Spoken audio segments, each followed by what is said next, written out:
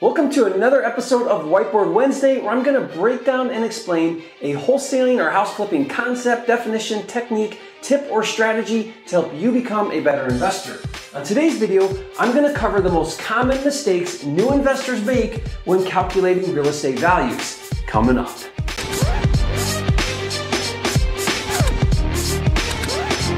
If you're new here to the channel, I'm Jerry Norton with FlippingMastery.com, and this channel is all about ways to help you make money wholesaling and flipping real estate so you can live your dream life. Be sure to subscribe and click the bell icon to get notified when new videos are released. And be sure to stay to the end of this video because I'm going to share additional videos to help you really understand and go even deeper on this topic, as well as some resources to help you take action and implement what you've learned. All right, so let's get into it. I want to talk about actually 5 of the most common mistakes that I see new investors make on a regular basis when it comes to calculating real estate values. And if you're a wholesaler and a house flipper, when I talk about real estate values, really what we're talking about here is ARV. ARV, a very important acronym for wholesalers and flippers. It stands for after repair value. Now let's get into our 5 tips. After repair value is actually going to be, we take a property and we want to find out what is this property worth once it's fixed up. So what will the top market value be? What will a retail buyer pay in this market for this particular house, assuming it was completely renovated? That's what after repair value stands for. And that is the very first number that, as a wholesaler and a flipper, that we try to figure out or need to understand in order to run our formula and calculate our buy price. It's the first thing we start with. So it's absolutely critical that you learn how to get good at determining ARV, or the real estate values of any lead you're looking at. Okay, so mistake number 1 is to choose comps that are not relevant. Not relevant. And let me talk about this. This is a really big one. The number 1 mistake. Relevancy is everything when it comes to real estate values. If I'm looking at a lead and I want to know what's the value, what's the ARV of this lead, then I need to look at supporting data. I need to look at other properties we call comps, sold homes that are similar to my property. Now, the mistake people make is they either choose comps that are too good or not good enough. So let's start with too good. Too good would be choosing comps that are way better, that are not similar in that they're way better, either bigger, either nicer, in a better neighborhood. They're not the same as my house because they're too good. So an example of this would be, I was helping one of my students recently on a lead, and they were picking comps that were about a quarter mile away. We'll talk about that in a minute, which is fine. But he went into a neighborhood where these homes were big, brick, they had lots of elevation, lots of curb appeal. They were really nice homes. They were built, in the 90s. And then the subject property, the lead that was being analyzed, was a home built in the 70s. It was a boxy looking house. It didn't have a porch or any kind of elevations. When I mean elevations, different pitch lines. It was just a very boxy house. Wasn't brick. It was a frame type house. No curb appeal. No, bump outs or anything that kind of made it look like when you pull up to the house, or curb appeal where it looked really nice to somebody, in comparison to the other comps that he was wanting to choose that were way nicer, way different type of home. So that would be picking a house that's too nice. Okay, it was too good for the subject property. We want to pick similar properties. Likewise, if I'm looking at a 1,000 square foot ranch, I can't compare that to a 2,000 square foot 2-story. It's different. It's not relevant. Now, it's impossible to get 100% relevancy, to get another comp or a handful of comps that are exactly the same as mine. So there is a little bit of some play there that we have to have. For example, I like to use, typically speaking, 500 square feet, give or more or less, from the subject property. So if the subject property is 1,500 square feet, then I want to look at maybe comps that are between 1,200 and 1,750, maybe 500 square feet range there. But I don't want to be looking at 3,000 square foot homes to compare to my 1,500 square foot home. It's too big. It's too far away to make it not relevant now. Or I'm looking at a 3-bedroom and I'm comparing it to a 5-bedroom. or a 1 acre compared to a quarter acre, or a home built in 1920 to a home built in 2005, right? As soon as we start to get away from too many things that are not similar to the subject property, then we start to have irrelevancy, and we want to stay relevant with our comps. So we can do it too much, where we're looking at homes that are too nice, or the opposite. Now, the opposite mistake is not good enough. And a mistake I see a lot of investors make is they forget that we're focusing on after repair value. So when we're comping a property for the sake of ARV, we want to look for newly renovated homes, because the end goal of our lead is to do the same. Whether you're wholesaling it to a fix and flipper who's going to fix it up, or you're a fix and flipper and you're going to fix it up, you want to know the number based on, once it's fixed up and it goes back on the market, what will a retail buyer pay for a newly renovated home? Meaning, we need to look at newly renovated comps. If I look at comps that are distressed or really dated, or just not nice, not updated, then that comp is obviously going to sell less in the marketplace than a newly renovated comp. So I don't want to use that. It's not an ideal comp. Now, if there are no newly renovated comps, okay, then we have to use what we have. We have to use the next best thing. But if we have to choose, we want to use the best comps, the most updated, newly renovated comps, ideally from other flippers, to get a true ARV. Okay, the second mistake is too far away. Too far away.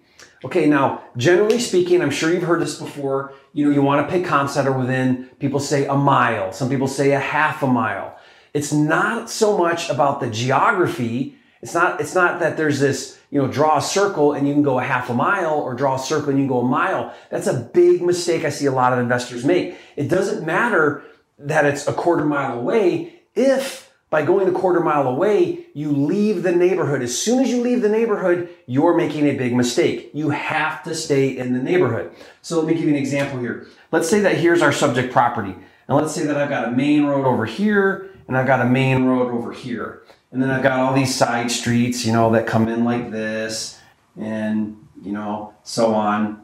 But I've got this main road here, and I got this main road here.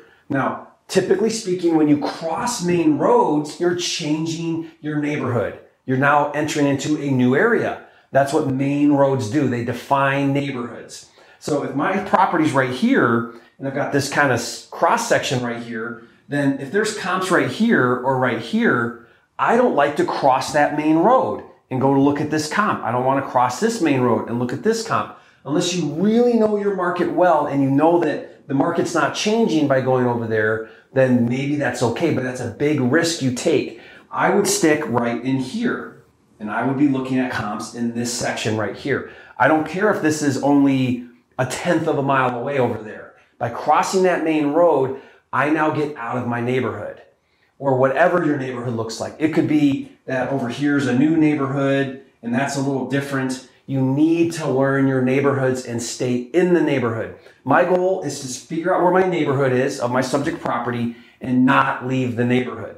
Okay? That'll allow me to be looking at comps that are going to be most relevant, again, to my subject property based on my distance away.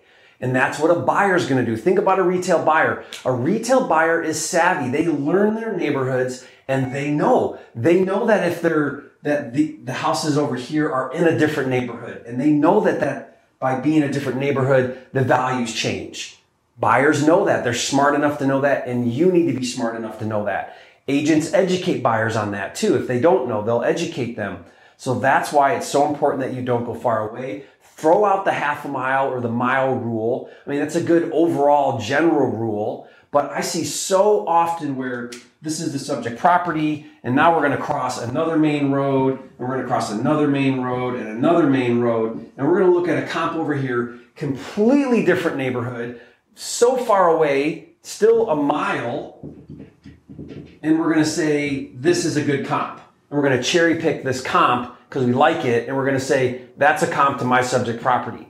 It's a mile, so it fits the rule. No, big mistake, don't do that. Okay, I hope that makes sense. Let me erase this. All right, and the third mistake that new investors make is they pick comps that are too old. All right, so one of the things that we look for is how long ago did the comp sell, and is that from when that comp sold to now, is that within a 12-month period? Now again, that's generalizing. Right now in today's market, I think it's okay to go back 12 months and look at comps that have sold in the past 12 months. Once you go past 12 months, well, they're getting a little old now. Markets maybe have changed in the past 12 months, but that's a general rule. You need to be aware of what's going on in your market. Is it a seller's market? Is it a buyer's market? How fast are homes selling?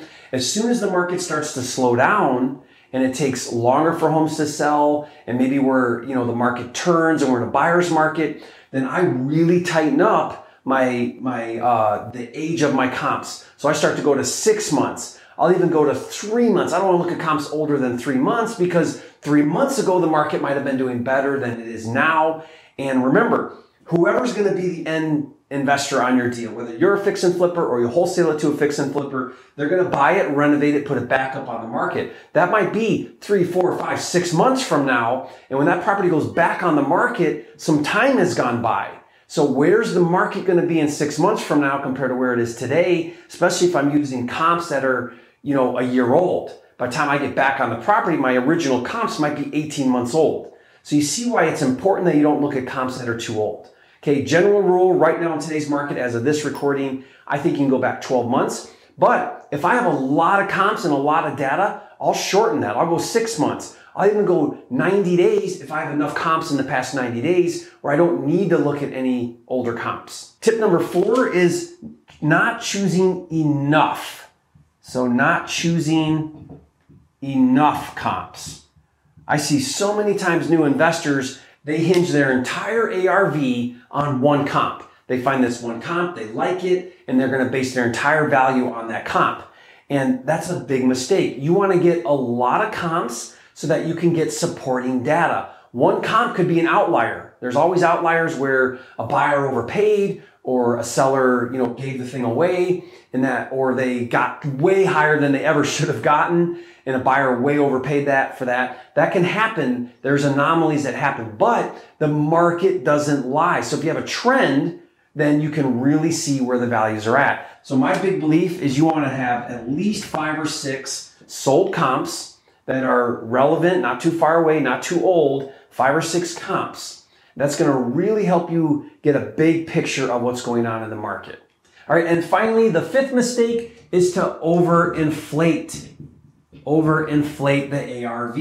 And this is very easy. It's probably the biggest mistake, or the most common mistake I see investors make, is they pick comps that are too high. Or let's say that you found your 5 or 6 comps and you pick that best comp out of all of those and you make that your ARV. So I'll give you an example here. Let's say that I look at 5 comps and they range from, let's say they range from $250 a foot down to $225 a foot. And you've got 5 or 6 of them. Now what I like to do is I'd like to take the 5 or 6, I like to average them out and go with the middle. That's safe, that's conservative. I'm not going the top and I'm not going the lowest. Or sometimes I'll throw out the highest, I'll throw out the lowest and average out whatever I've got left. That keeps you safe. It's being objective, right? It's not pushing it to where you've only got one comp at the top that you're basing your numbers on. You're just kidding yourself if you think that you can do that and that's going to be safe. At the end of the day, when that property goes back on the market, maybe you get that number, maybe you don't, but you want to go in with your eyes wide open. So take your 5 or 6 comps that you've got that are relevant, not too far away, in the same neighborhood, within 12 months, and then average them out and go with the middle number, and that will keep you safe on your ARV. All right, thank you for joining me on this video. I do have a few resources that I think will really help you take this whole idea of, comping properties and determining your ARV. I did a video where I break down step by step and I give tips and strategies for how to calculate that ARV. It's a really great video. It'll really go into even more depth into how to calculate ARV. So check that video out. I'll put the link in the description. And one final resource is my Deal Analyzer tool. What's so cool about this tool is you plug in some information and it'll calculate all the numbers. It's got preset formulas and it'll help you figure out really instantly your offer price. And I'll give you that for free. Just go to mydealanalyzer.com and download it for free. And if you gain value on this video, be sure to hit that like button and leave a comment. Let me know your biggest takeaway. Let me know which one of these mistakes you've made in the past, or if you have another one that is a common mistake that you've seen, please share that in the comments. I'd love to hear from you. And if you haven't yet, be sure to subscribe to the channel. It is the fastest growing channel on YouTube for all things wholesaling and flipping. And I'll see you on the next video.